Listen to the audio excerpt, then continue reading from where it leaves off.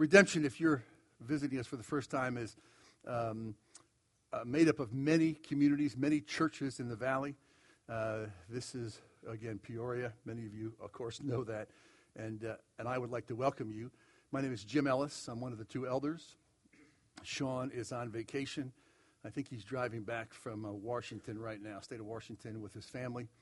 And he'll be back, I believe, tonight or tomorrow. So, again, welcome. One of the things we say at Redemption is this: context is king in the Scripture. And I want to set the stage for today's passage. The book of Mark was written the book of Mark was written by the young man who fled in the garden when Jesus was taken prisoner.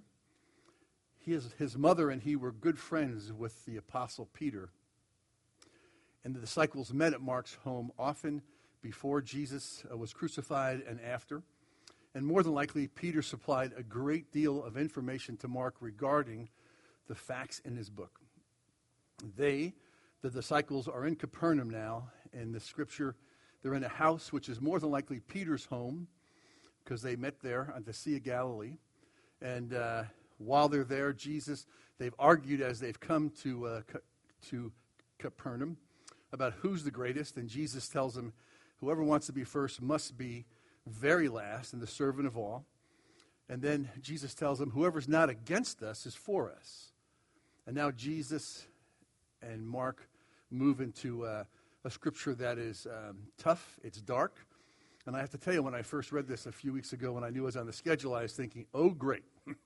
I get to talk about sin, amputations, hell, and trials. And I'm like, great morning. But as I read Jesus' words, I was impressed with the fact that they're not kind, they're not gentle. The disciples, and we are getting a faceful from our Lord. His language is strong, threatening, severe, and it is unsettling, and the mood is dark, I would say, in Peter's living room as these men gather around. As I dug further, I became more convinced of Jesus' love for us and those men. He knows us and these men very well. He knew that unless we had his perspective on what we're going to look at today, we would fail in our Christian life. Jesus, you will see, if you've read this, is passionate about sin and its consequences in our lives. And as we read these statements and work through there, I want to suggest an alternative to Jesus' hard statement with a way to balance this as we understand our Christian life. These are what I call the demands of discipleship.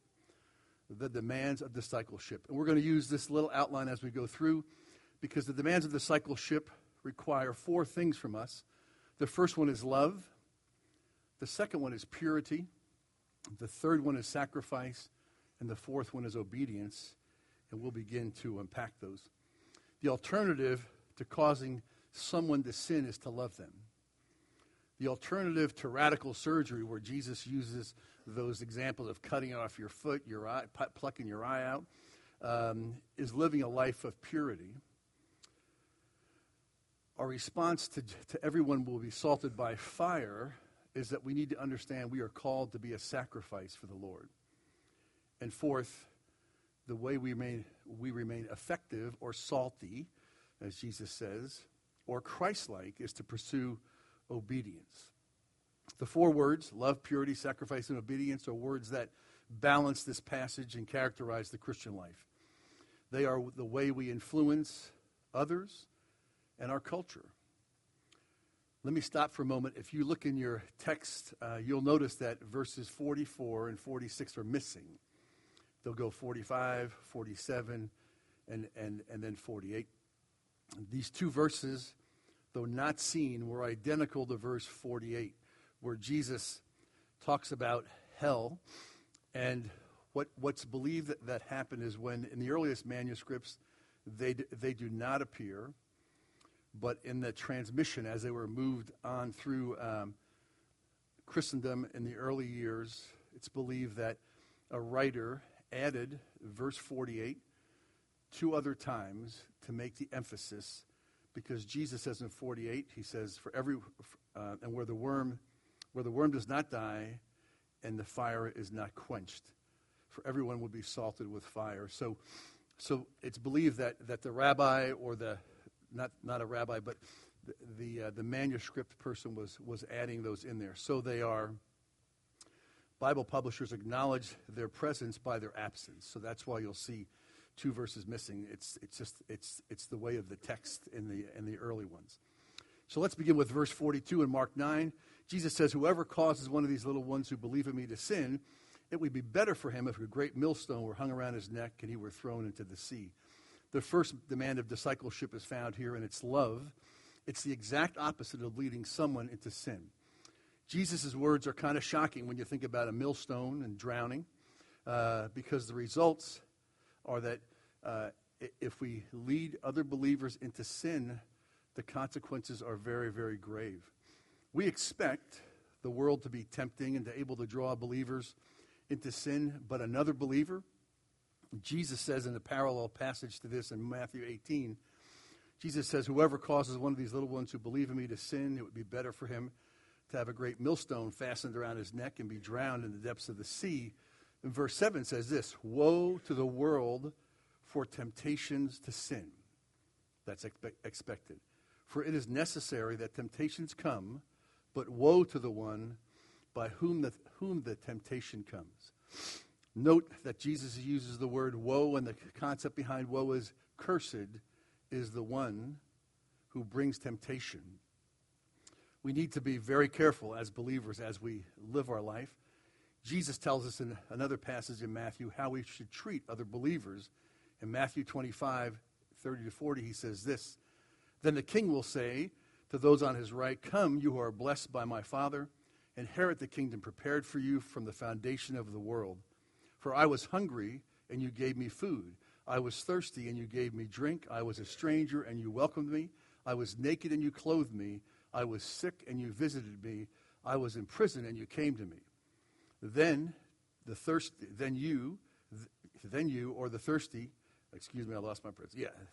righteous will answer him, saying," that's the Pharisees, "Lord, when did we see you hungry and feed you, or thirsty and give you drink? And when did we see you a stranger and welcome you, or naked and clothe you? And when did we see you sick in the prison and visit you?" And the king will answer them, "Truly I say to you, as you did it to one of the least of these brothers, you did it for me." So the righteous there, believers who saw the need and met the need. My point is that we would all agree that Christ lives in us as believers, and if we cause a believer to sin, they have been compromised severely, because Jesus and the Father and the Holy Spirit live within us. And if we tempt someone and we cause them to sin, again, consequences are very severe. So how can a believer cause another one to stumble, to become entrapped in sin? Let me suggest 4 ways in this. One is direct temptation, morally or ethically, by engaging them in gossip, lying, cheating, or ostracizing other people, playing favorites. We can do it indirectly by flaunting things or wealth. We can do it by provoking one another to anger or jealousy, through the lack of forgiveness when asked, or lack of kindness when sought.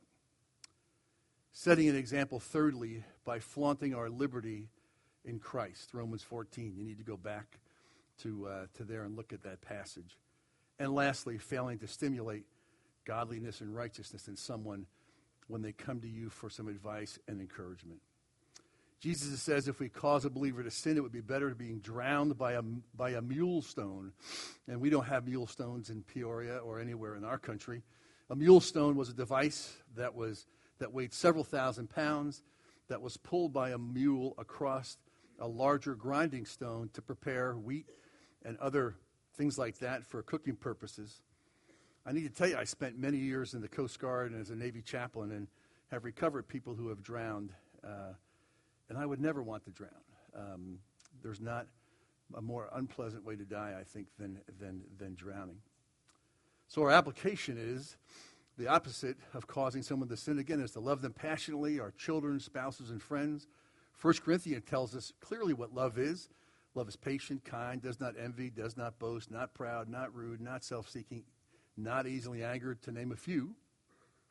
Paul says in Philippians 2:3, "Do nothing from selfish ambition or conceit, but in humility count others more significant than yourselves. let each of you look not only to his own interests, but also to the interest of others.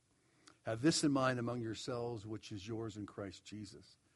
The logic is if we lead another to sin, we in effect cause Christ to sin, not truly, but you understand the impact of taking a believer and causing them to compromise their faith because of pressure you place on them. This is especially true, my friends, for you who are young couples and are engaged or hanging out and things are getting close. My concern about immoral sex is very real, and be careful, my friends, as you date and spend time together. Sexual intimacy is for married husbands and wives. Unmarried women and men, you are responsible before the Lord. Your testimony can be easily compromised through that act. For fathers, Paul's encouragement is don't provoke your children to wrath. We need to do things that uplift and stimulate holiness in the lives of our friends and families. And that all comes from a deep desire to love them as Jesus has loved them. So then the first demand of discipleship is love. The second demand of discipleship counters Jesus' words found in 43, 45, and 47. And in order to avoid radical surgery, we need to live lives of purity. Jesus' graphic language continues, and his illustration from Israel's history is overwhelming and disturbing. And I need to say here that a good part of this passage, though it's very short, is steeped in Old Testament history, and we'll point out this one and another one. The scripture says, and if your hand causes you to sin, cut it off. It is better for you to enter life crippled than with 2 hands to go to hell, to the unquenchable fire. If your foot causes you to sin, cut it off. It is better for you to enter life lame than with 2 feet be thrown into hell. And if your eye causes you to sin, tear it out. It is better for you to enter the kingdom of God with 1 eye than with 2 eyes to be thrown into hell, where the worm does not die and the fire is not quenched. The idea of the hand, foot, and eye represent the sum of who we are as a person. The language is violent and strong. Cut off whatever causes you to sin. In some doctrine books, this is called the mortification of sin. It comes from an old King James word that is used to translate this word called mortification. The word mortify means to kill or subdue. In a biblical context, mortify is to subdue the body or its needs and desires through self-denial and discipline, i.e. the mortification of the flesh. We get our English words mortuary and mortician from the same Latin word that gives us mortify. Therefore, mortification of sin of the flesh is the killing of sin and the flesh. And the demands of discipleship, love, purity, sacrifice, and obedience help us to live well in that way. Paul says in Colossians 3:5, put to death what is earthly in you, sexual immorality, impurity, passion, evil desire, covetousness, which is idolatry. In Romans 8, he says, for if you live according to the flesh, you will die. But if by the Spirit you put to death the deeds of the body, you will live. The verb Paul uses there for put to death is in the present tense, which means this is a continuous lifetime action. This idea of putting to death sexual immorality, passion, evil desire, covetousness, which is idolatry, is something that you and I will do till we die. And as you mature as a believer, the way these things hit you will be always different. When younger, they come in different ways. As you get older, those things, those ideas still present themselves. And with maturity, we can address them much quicker and turn them away. The response to this, temptation and sin, must be to flee it as soon as it's recognized. Paul uses the word flee 4 times in his works. He tells us to flee the evil desires of youth in 2 Timothy 2, to flee sexual immorality in 1 Corinthians 6, to flee idolatry in 1 Corinthians 10, and in 1 Timothy 6, he tells Timothy this, flee from the love of money and pursue righteousness, godliness, faith, love, steadfastness, gentleness. Fight the good fight of faith. Take hold of the eternal life to which you are called and about which you made the good confession in the presence of many, many witnesses. As Timothy flees the love of money and things that draw his attention from his work in the church, his fleeing turns to pursuing righteousness, godliness, faith, love, and steadfastness, gentleness. He pursues fighting the good fight. That's the only good fight. He pursues taking hold of his commitment to Christ, to the eternal life to which he was called and confessed to. As we run from, then we need to run to. That needs to be our response to sin. Turn our fleeing into pursuing attitudes and behavior that honor God, build up others, and serve as a testimony of God's change in your life. Let me just stop and just talk a little bit in this passage. Jesus is talking about life, kingdom of God, and in contrast to hell. Radical surgery in our life is required to enter life and the kingdom of God. When Jesus uses the word life in those verses, he's pointing to the kingdom of God every time. True life can only be experienced in the kingdom, here and when we're with him.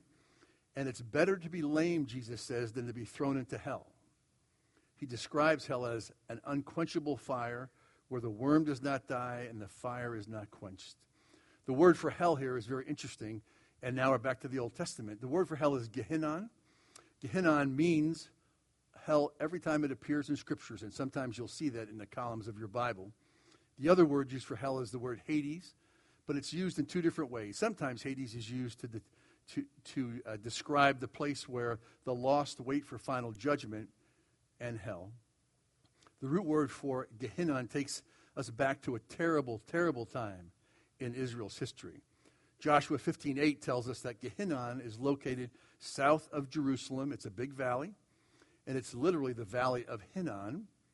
In 2 Kings 16 and chapter 21 and 2 Chronicles 28 and 33, we learn about two kings named Ahaz and Manasseh, who had been so influenced by the Assyrian kings that they sacrificed babies by burning them alive as an offering to the god of Moloch in the valley of Gehinnom. Jeremiah speaks of Israel's disobedience several times in chapter 7, chapter 32. He calls it in chapter 19 the valley of slaughter. So when the disciples hear this, when they hear the word Gehinnom, immediately their mind goes back to, oh yeah, Ahaz and Manasseh. Our mind does not go back there. We hear hell and, oh yeah, it's a place where things aren't really good and people who are really bad go there. But for the Israelites, for the Jews, they immediately have a context that we don't have. And it's interesting that sometimes in Scripture, it's called the Valley of the Drum because it is said that drums were beaten to hide the screams of the babies as they were thrown into the fire and sacrificed to the god of Moloch. Horrendous history in Israel's life. A good king named Josiah shows up soon after these two guys. He stops the practice, and Gehinnom becomes the garbage dump for Jerusalem in 2 Kings 23, where food, sewage, and all refuse burned 24/7 for many, many years. The fire never went out, and as Israelites and Jews looked south, they would see the smoke cloud and never forget what happened in that valley brought on by King Ahaz and Manasseh. So that word is powerful to the disciples, probably not as much to us, but with that context and background in the Old Testament, I think it helps give us a perspective of what Jesus is talking about. Jesus speaks of hell 11 of the 12 times it's used in the Gospels. And in this passage, that the comment where the worm does not die and fire is not unquenched, another reference to the Old Testament, it's the last verse of the book of Isaiah. And when the disciples heard that, they would immediately know, oh, this is where Isaiah calls down a great judgment upon Israel for their behavior and their actions. Because he says that's where hell, where the worm does not die and the fire is unquenched. It's important, my friends, for us to have a good understanding of the Old Testament, to really at times understand what Jesus is talking about, because we miss so much, because we read it quick, we're moving through, and yeah, hell, okay. But Gehinnom, when you go back and read those scriptures, you will be amazed, and you can just, maybe in your imagination, in your biblical imagination, imagine Ahaz and Manasseh walking up with the priest of God, chucking babies over the side. And when they land in the fire, they scream as they die. Many writers call this section of Scripture the strongest call to discipleship in Scripture. Either we deal radically with sin, or you will end up in the eternal dump where there will be darkness, fire, weeping, and gnashing of teeth. That's what Jesus says. And I hate to say it's a black and white issue, but it's pretty black and white. Either you radically change your life, submit to Christ, and move toward him, or you are in danger of never spending the rest of your life with him.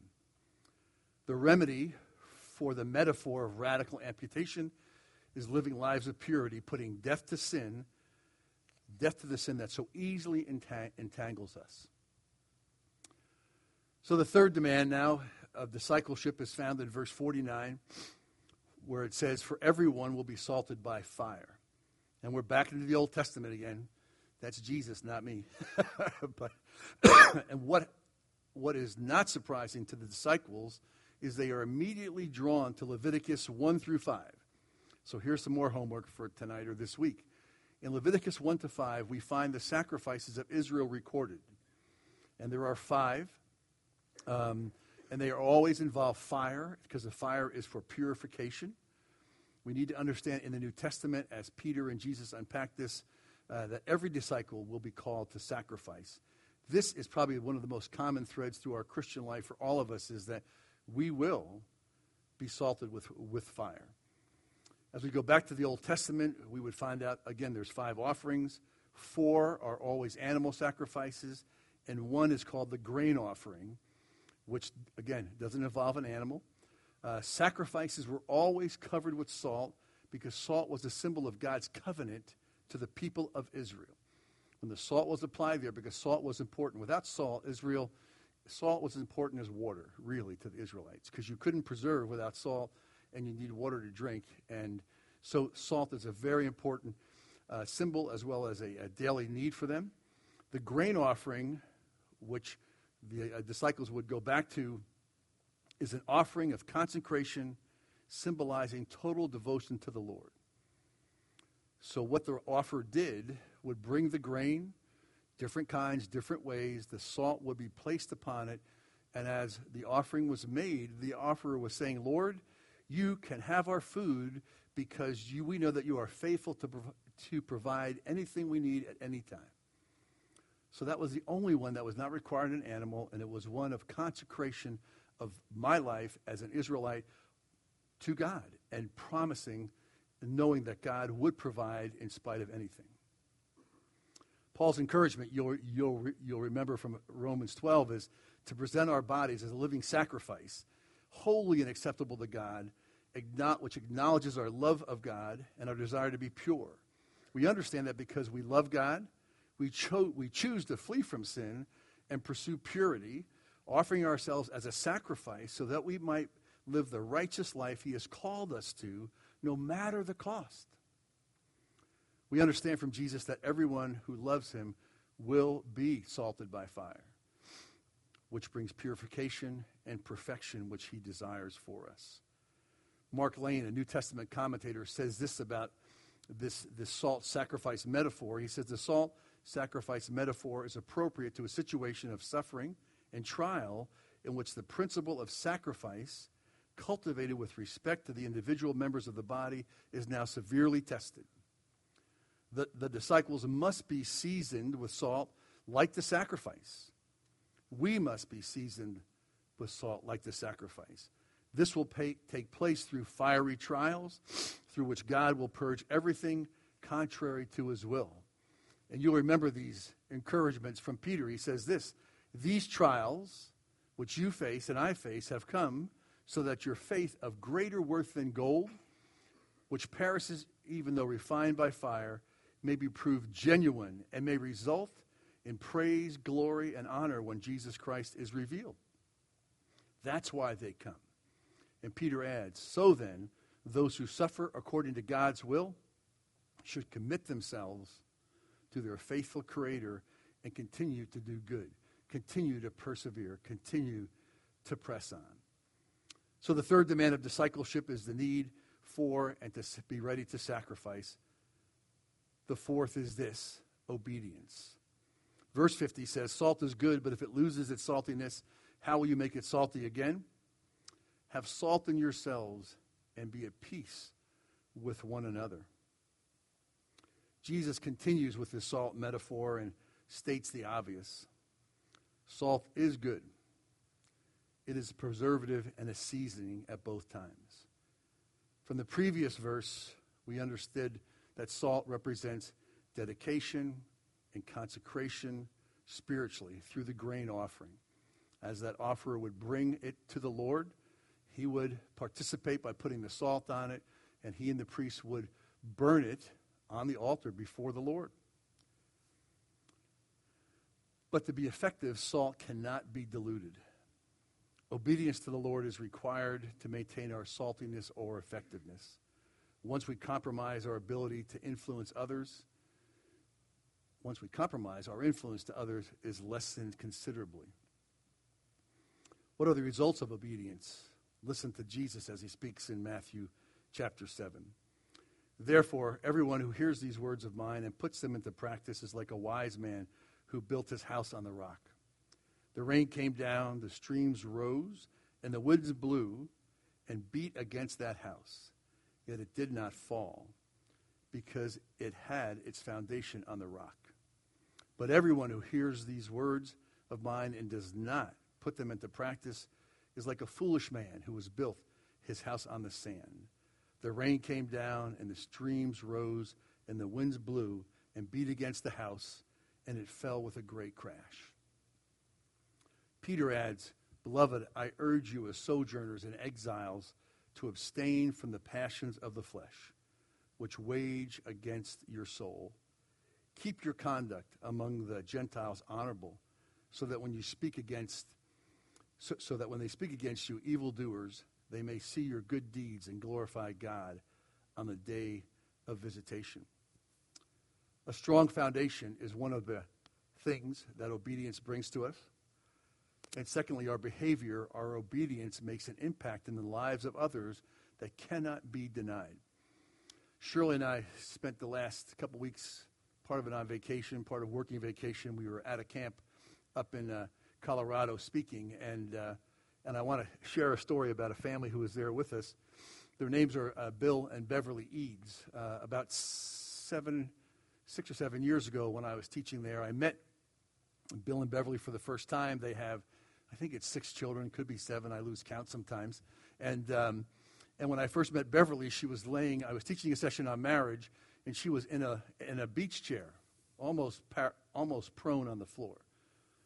And I talked to her and Bill and asked, what was going on, and Beverly was fighting a host of issues physically: colitis, diverticulitis, nutrition issues, and she would come up to the meeting room where we met in the morning.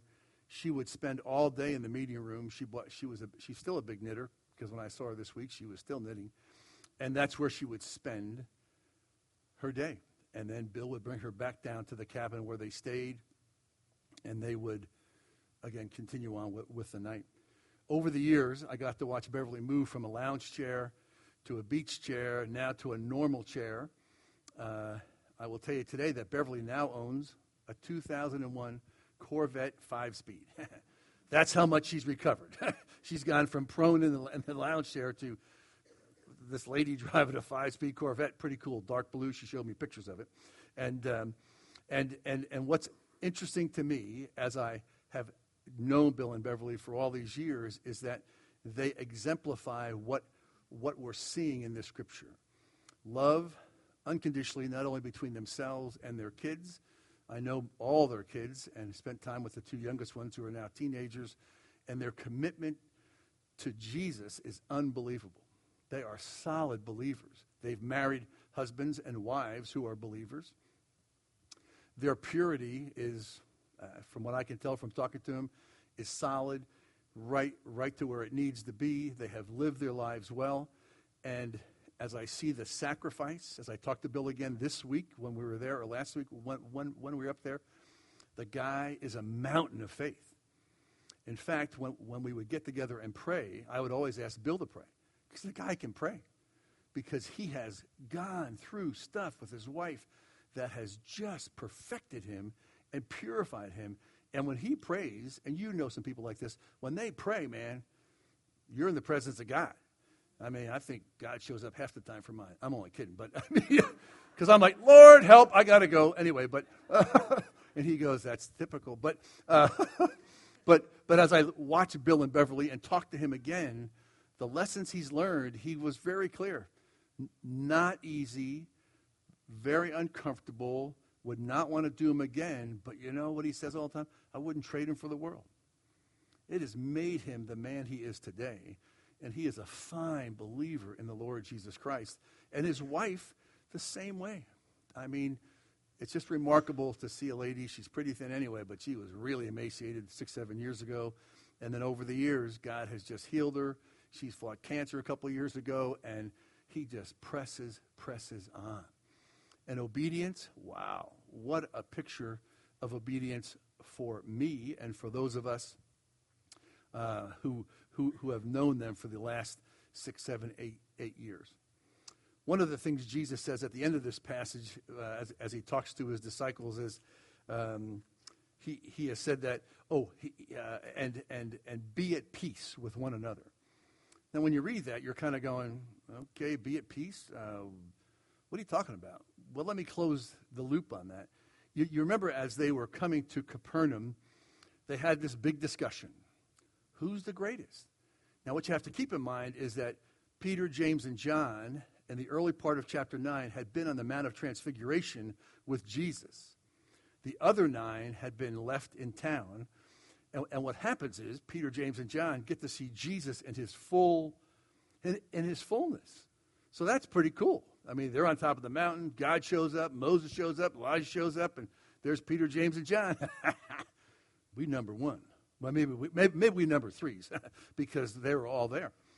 So as they come back off the mountain, Jesus encounters his disciples. They're in an argument with the Pharisees because they can't heal this boy he's demon possessed. And so Jesus, you men of little faith, and Jesus takes care of that. And now Jesus wants to leave that area, so it talks about how Jesus moves them away, and on the way to Capernaum, they start arguing who's the greatest. Who's number 1? I mean, Peter was pretty something else, and you can imagine after he sees Jesus transfigured, I'm feeling better. Yep. Pick me. I'll be number 1. And then James and John, the sons of Zebedee, sons of thunder, we got some real personalities clashing in this. And Jesus interrupts that and says, let me tell you who the greatest is. Very last and servant of all. Okay? And so when Jesus asked them, what were you arguing about? They go, nothing, Lord. Nothing. And Jesus knows what's cooking in between those guys, and he's the Lord. Come on, give us a break. I mean, but so he addresses that, talks to about whoever's not against us is for us, and then he goes into this really tough section of Scripture about what it takes to be a believer: love, purity, sacrifice, and obedience. And what does Jesus say? The key characteristic, I think, of obedience is peace. So what he's saying to these guys is, hey, cut the pride. Your self-serving, competitive natures do not exemplify the kingdom values that I have come to bring and that you have heard many times by now. Stop elevating yourself above the other. Why? Because you could be causing one of your other brothers to sin. Can you imagine James, Peter, and John coming off the mountain talking to the other 9 and going, guess what we saw? You weren't there. We are the inner circle, the 3 of us, and you guys are the outer circle. And was that happening? I would not be surprised. Perhaps some of that very subtly underneath the surface. So Jesus says, stop elevating yourself above another because you could be causing someone else to sin. Jesus says, live at peace. Church, we need to live at peace. We need to be very careful how we treat each other, how we care for one another. We need to put ourselves away, as Paul would say. We need to put off the old man, put on the new man, so that we can live well. Obedience strengthens our effectiveness. as a preservative, I would say within our families, within the relationships we have, and a seasoning that we get to interact with other people different ways. We get to share our faith. We get to share our lives. And we get to season them as we live our lives.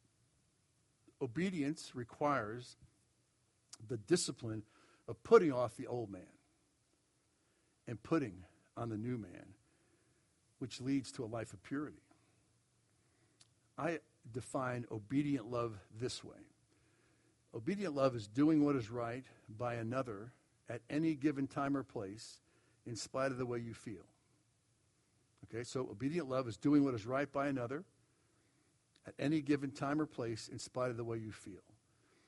And I say this to people when I counsel them for marriage counseling and others. I really don't care how you feel. I do, but I don't. One of those dichotomies in life. What I care is that you do the right thing, because I'm convinced as soon as we step out and do the right thing, the Holy Spirit comes up behind us and goes, exactly what I wanted you to do. Do you feel a little better now? Yeah, I do feel better. Because why? I was obedient. I didn't let my emotions and circumstances control me and drive me away from a godly response. So again, obedience is key. Obedience also is sacrifice for another. Jesus said, greater love has no man than this, than he laid down his life for another. I spent years in the military, as many of you know, and was in Iraq and had about 15 or 16 Marines killed in my unit when we were there. And they gave the ultimate sacrifice, there's no doubt. When time came to fight, they were in the front, they took the shot, and they died. But I would dare say that this concept, greater love has no man than this, than he laid down his life for another, in relationships here is very tough to do. And I would say, and my Marines, I've talked to them about this, I would say it is harder to lay down your life daily for a lifetime than it is one time in the battlefield. Now, again, I buried a lot of those Marines, so I got the contrast. Very big sacrifice, no doubt. In the front, take the shot, all those things. But living a life of daily sacrifice for 30, 40, 50, 60, 70, 80, 90 years is very, very difficult to do. But it's one that Jesus calls us to do. Peter sums up our Christian life this way. He says, what kind of people ought you to be? Simply, Peter says, you ought to live holy and godly lives. You ought to live holy and godly lives. That's what you and I are called to do. The demands of discipleship are a responsibility. I like to use the word duty. Some of my friends get upset at me. Oh, it's a duty. Yeah, maybe that's things from the military. I don't know. But I think we have a duty because of what Christ has done for us to live these demands of discipleship in a responsible fashion. I really think that we don't have a choice, but we still exercise our free will. There's no doubt about it. Well, Lord, you want me to do this? I'm not going to do that. Forget it. I'm going to just blow it off and not follow through. But again, I think that they are a responsibility that we as believers must pursue as we consider what Christ has done for us, the change in our life, the salvation, the freedom, the gifts that he has given us. We have no choice. We have a duty to pursue the demands of discipleship, of love, purity, sacrifice, and obedience. A couple things as I close. We have not been left without assistance, and I think you all know that, and I'm going to remind you of some of them.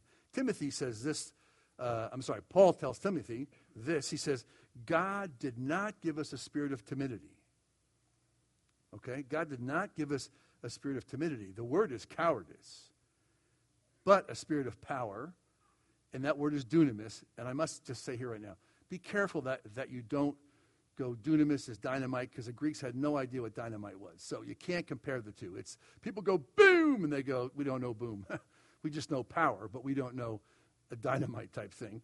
But a spirit of power, love, and self-discipline. There it is.